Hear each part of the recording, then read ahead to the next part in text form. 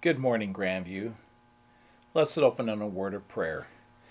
Father, thank you for this day, for the things that we're going to learn, for the ways you're going to challenge us. May your Spirit have the freedom in each of our lives to do the work you want to do today.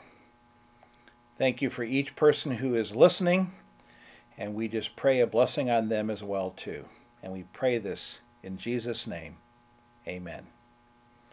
Turn, if you would, in your Bibles to Ephesians chapter 4, beginning at verse 17. So can I ask you a personal question this morning? What's in the back of your clothes closet? What is in the back of your clothes closet? Now, before you start thinking, I thought I would bring some of my clothes and let you take a peek into my closet.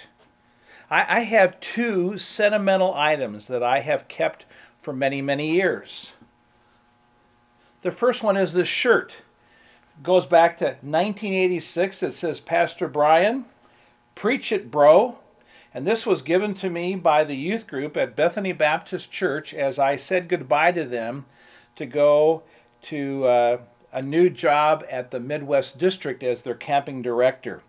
What makes it, you cannot see it on the camera, but what makes this shirt so special is there are notes of appreciation all over the front and back of this shirt. So I've never worn this and I've never washed it because I don't want any of that ink to disappear.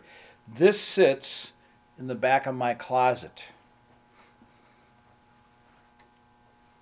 The second piece goes all the way back to the year 1997.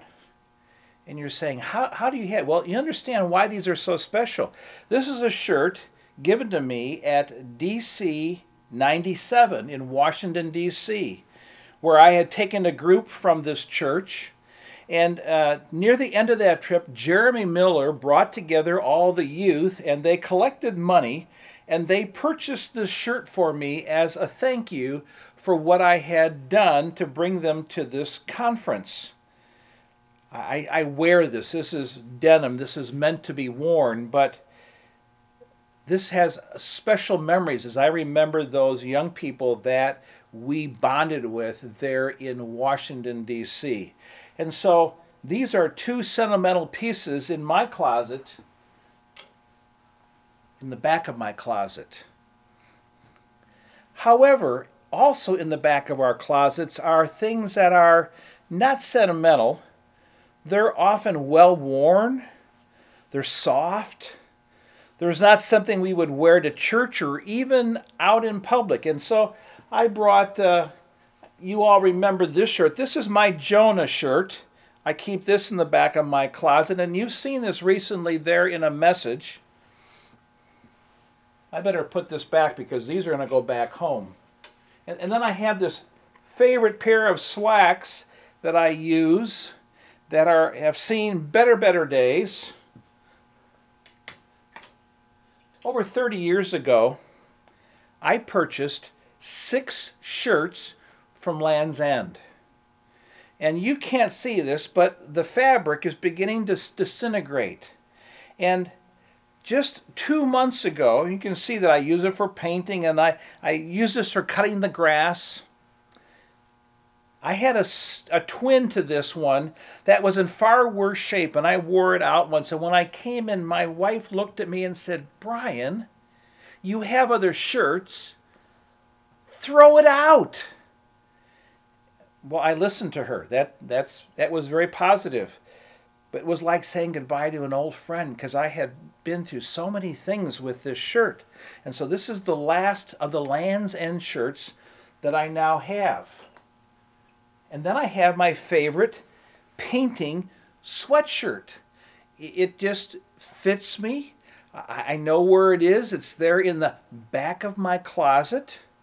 And I pull it out when necessary. I have no clue how old that is. I have other sweatshirts. But that's kind of a favorite. I know some of you, I know one person in particular that in their clothes closet they have 3 separate wardrobes. And I said, how do you work that? And they said, well, I have my fat wardrobe, my transition wardrobe and my skinny wardrobe. And over the space of about 3 years, they move from one to the other, and then they move back down to the other extreme. And they do this about every 3 years. So they rotate the wear through all of their clothes. What's in the back of your clothes closet? And the question really becomes, why do we hold on to grubby garments? Now, I did not say Gabby garments because she's a fashion plate. But there's something comforting about slipping back into a well-worn piece of clothing that either fits you so well or it's so baggy it allows your body to breathe. Now, we would not be caught dead in public with one of these outfits. But in the privacy of our own home, we can put on these grubby garments. Just like our back in the closet clothes, sometimes we put on comfortable patterns of sin. Sometimes we put back on comfortable patterns of sin. And in private moments, every now and then, we put on our filthy rags. And Paul is going to teach us today about that very truth. So turn with me to Ephesians chapter 4, starting at verse 17. And he is going to now begin to teach us about our relationship to the world we live in. In the first part of Ephesians 4, verses 1 to 16, Paul taught us about our relationship within the church. We are to be unified, and we are to use our diverse spiritual gifts to serve one another within the body of Christ. But now he shifts, starting at verse 17. He shifts with the church being in the world. Why is that so important? Because in this world there is temptation and defilement. See, we cannot leave this world. We cannot isolate ourselves from this world because we have a responsibility to witness to this world. But we must walk in purity and not allow the world to defile us. In Ephesus, where this letter was being written, it was the home to the pagan temple Diana. It was one of the 7 known wonders of the world at that time. And worship of Diana involved the worst immorality of the ancient world. It was degraded pagan religion. Every form of conceivable sin abounded there in this temple. And these people who were now being saved are coming out of this moral cesspool. And the passages that follow after the one today, starting at verse 25 of chapter 4, is going to amplify this passage that we're studying this morning. It's going to be further commentary, how to live in specific ways in a world that has gone morally bankrupt. So let's look at verse 17 of chapter 4. Let me read verses 17 to 19 for you. Now this I say and testify in the Lord, that you must no longer walk as the Gentiles do in the futility of their minds. They are darkened in their understanding, alienated from the life of God because of the ignorance that is in them, due to the hardness of their heart. They have become callous and have given themselves up to sensuality, greedy to practice every kind of impurity. What Paul is describing here is the world's wardrobe. See, what does the world like to wear? What does the world find fashionable? And I'll tell you right now, based upon the Word of God, tattered, soiled rags of sin. He is saying there in verse 17, don't walk as the pagans. Walk worthy of Christ. Do not walk as the unsaved pagans do. They have no moral sense about them. Now, he's not talking about their worth. He's not talking about their dignity. He's not talking about their ability or accomplishments. Paul is rejecting Gentile or the pagan way of life. He's not rejecting the people themselves. He is rejecting the dominant lifestyle of that society, and can I also say, of our society. Those who reject life with God. This is Paul's plea to them and to us. Adopt a different lifestyle. And he's going to go on and list what the characteristics of that lifestyle looks like. The characteristics of a pagan lifestyle. And can I suggest this morning, to make it more applicable to us, these are also the characteristics of an American lifestyle, the culture we find ourselves in. And as we look at this list, notice it's not a list of specific sins. Don't do this, this, this. Paul is more concerned with the distortion and the disorientation that is happening within the mind of the pagan apart from God. The first word he uses there at the end of verse 17 is in the futility of their minds. Futility. See, the purpose of our mind is to receive the revelation of God and then let that guide our conduct. But the pagan says no. They adopt no useful aim or goal in life. Paul says it's futile to live that way because it leads to nothing. He's saying their lives are being wasted on worthless objects. The next word he uses in verse 18 and says they are darkened in their understanding. Darkened. A lack of worthy purpose rests on unclear understanding. And he is saying these pagans have an absence of spiritual understanding. They're incapable of perceiving spiritual truth. And we understand that sinners prefer darkness to light. And without light to give them life and guidance, they are blind. Their darkness leads to spiritual blindness. And understand as you study the word here, their darkening is willful. They do not want to see the light. Thirdly, it says, because of the alienated from the life of God. I put in your notes, ungodly. Separated from the life of God. God is the source of light, which they are now rejecting because there's no life apart from God. So they're ungodly. Fourthly, because of the ignorance that is in them. The fourth word is ignorance. A lack of knowledge.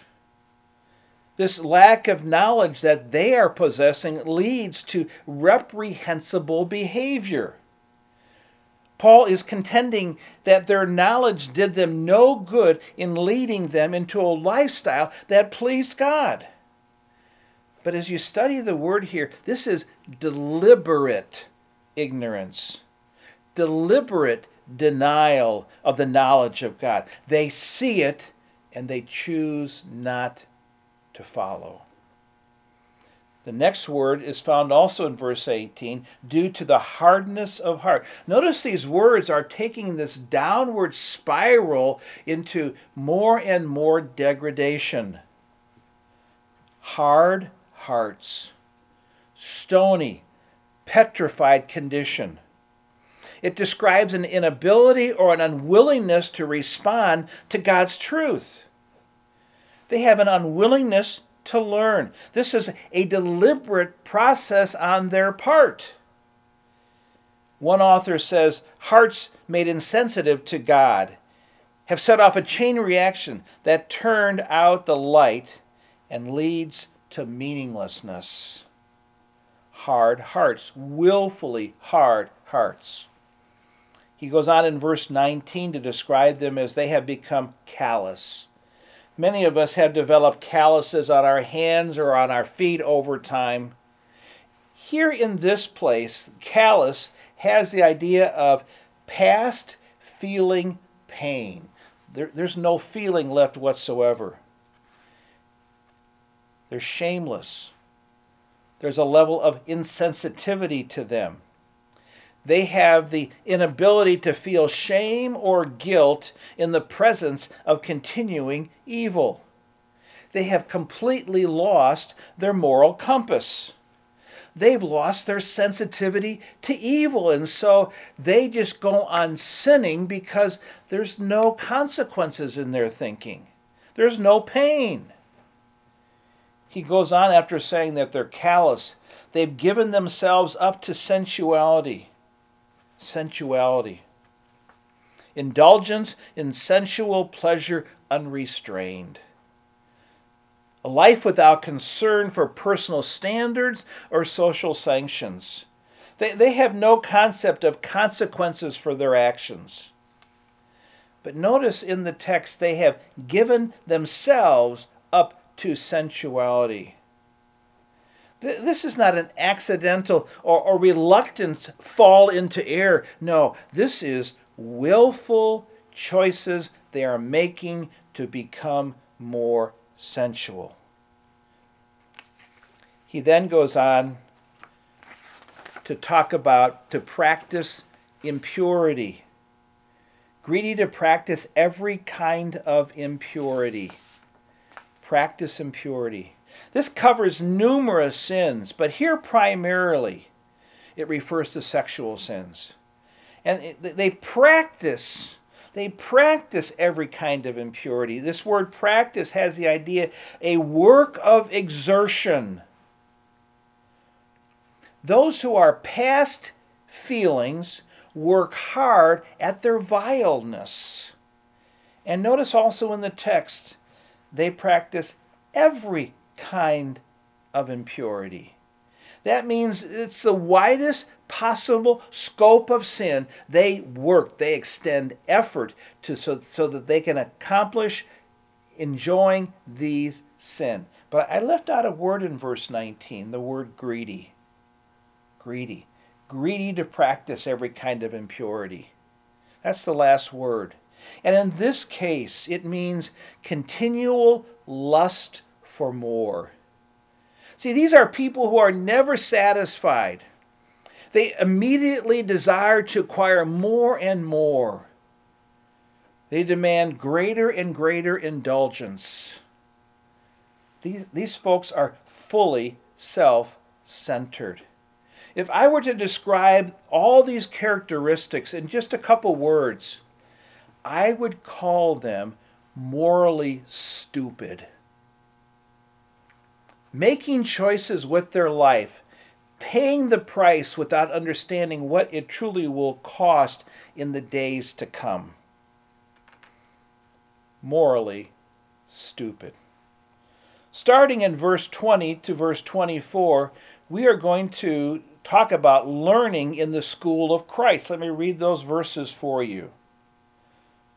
But that is not the way you learned Christ, assuming that you've heard about him and were taught in him, as the truth is in Jesus. But put off your old self, which belongs to your former way of life, and is corrupted through deceitful desires, and to be renewed in the spirit of your minds, and put on the new self, created after the likeness of God in true righteousness and holiness. Learning in the school of Christ. See, life is different for the Christian. The world is not to define how we live. God, who created us, defines how we are to live before him. So what does this new life in Christ look like in verse 20 and 21? See, Paul doesn't link our beliefs and our behaviors to a code or a list. Paul links our behavior to the person of Jesus Christ. He has saved us. He has bought us out of the slave market of sin. And that obligates us to live in a manner appropriate to the Christ whose name we bear and whose life we share. We are to walk worthy. Since we live in him, and since he is the truth, we have no excuse to live like unbelievers, like pagans. See, we learn to follow him as disciples as we have learned the gospel. And if you are listening this morning and you have never placed your faith, you understand you are wearing the world's wardrobe and you wish to change. You wish to have your sins forgiven. You wish to be part of the family of God. You can, by a simple act of faith, place your faith in Jesus Christ as your Savior from sin. If that's not something you've done and you'd like to contact us here at Grandview, we would love to help you with that decision. He then goes on in verses 22 to 24 to talk about dressing for holiness success. And we talk about dressing for success and how our wardrobe is to match who we are and what we're to do in life. And Paul is saying our wardrobe should match God's holiness, his moral purity. He's going to contrast our old being with our new being. Starting in verse 22, put off your old self, which belongs to the former manner of life and is corrupt through deceitful desires. Take off, he is saying, take off the world's wardrobe. Put your former unsaved manner of life aside. Utter abandon any trappings of the former way of life that you once knew. Remove your old, ragged, deteriorating clothes. Throw them away. See, we take off what we thought was life by a deliberate choice and determined action. You must take off the old to put on something new. You cannot put the new over the old. It just does not work. We are to take our old self-deceitful and understand what it really is. It's self-centered. It promises us joy, but it fails always to provide that. It is deceitful. Secondly, in dressing for holiness success, we are to allow the Spirit to renew your thinking. Verse 23, and to be renewed in the spirit of your minds. This is essential. Understand this is a passive word, which means I cannot do it. It is done to me. This is the step between putting off and putting on. Our minds must be renewed. See, we need to have our thinking restructured. And this has to be done by the Holy Spirit because our mind tends to continue to deceive us.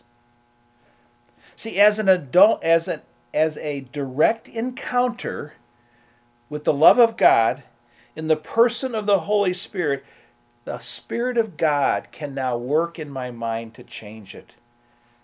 But I must yield. I must allow the Spirit to renew my thinking. I must allow Him to challenge my thinking when all of a sudden I have old patterns and old clothes that are causing me to think things that do not reflect my new life in Christ. And understand in this one verse, there is this beautiful balance between God's activity in my life and my responsibility to work with it. Take off the world's wardrobe, allow the Spirit of God to change my thinking into more like Christ, The last verse, verse 24, put on the new self, created after the likeness of God in true righteousness and holiness. In your notes, put on grace clothes. Put on grace clothes. Notice, these are provided by God. It's grace.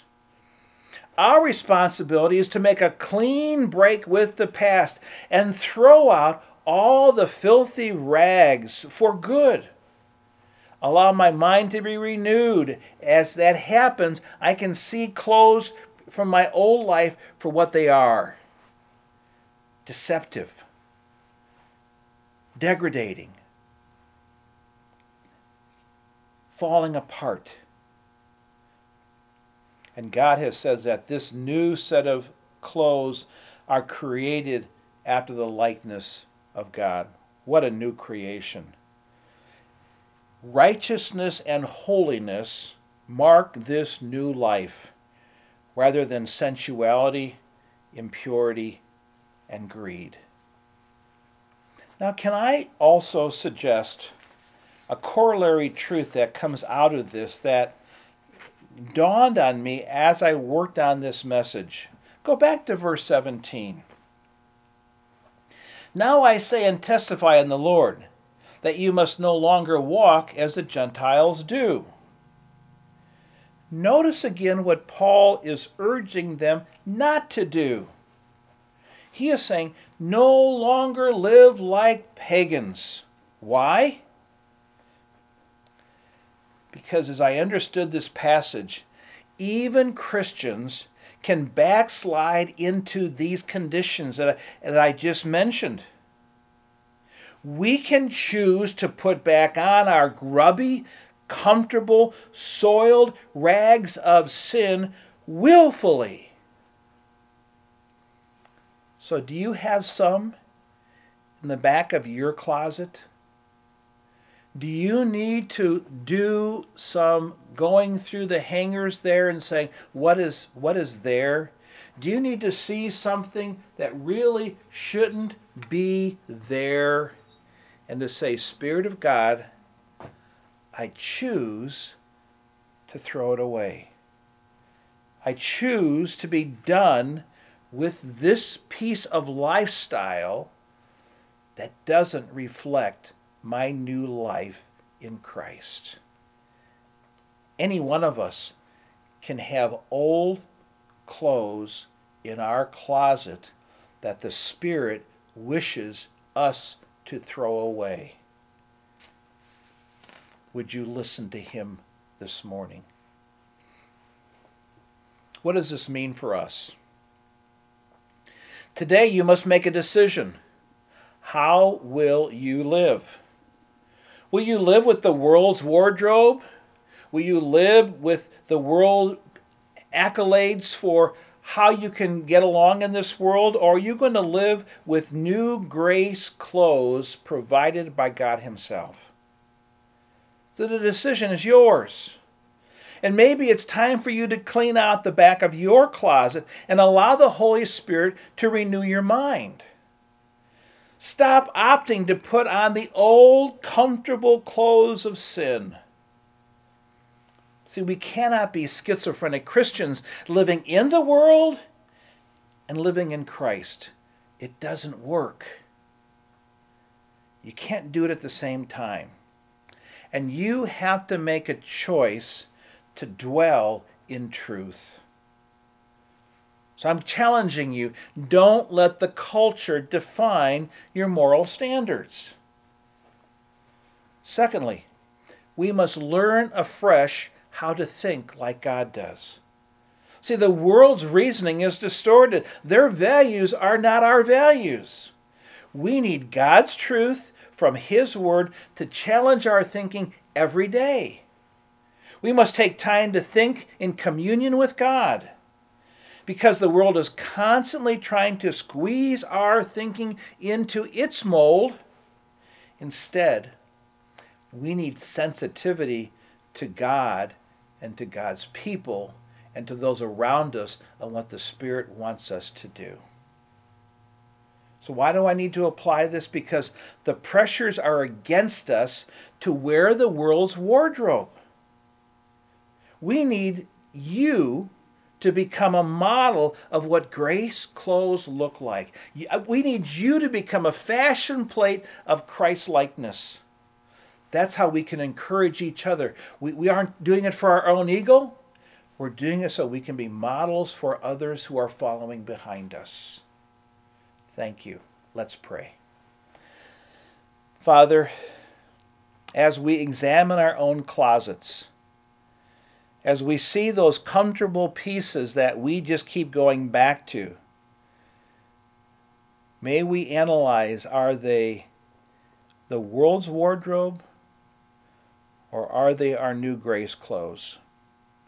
And Father, in those pieces that we have allowed to hang there way too long, may we confess to you. May we repent of our sins. And Father, change our thinking by the power of the Holy Spirit. May we think your thoughts and have your values and live a life that is worthy of the person of Jesus Christ. Thank you that in the days and the weeks to come, you're going to show us new things that we need to hand to you to throw away. May we be willing at those moments, and we pray this in Jesus' name. Amen.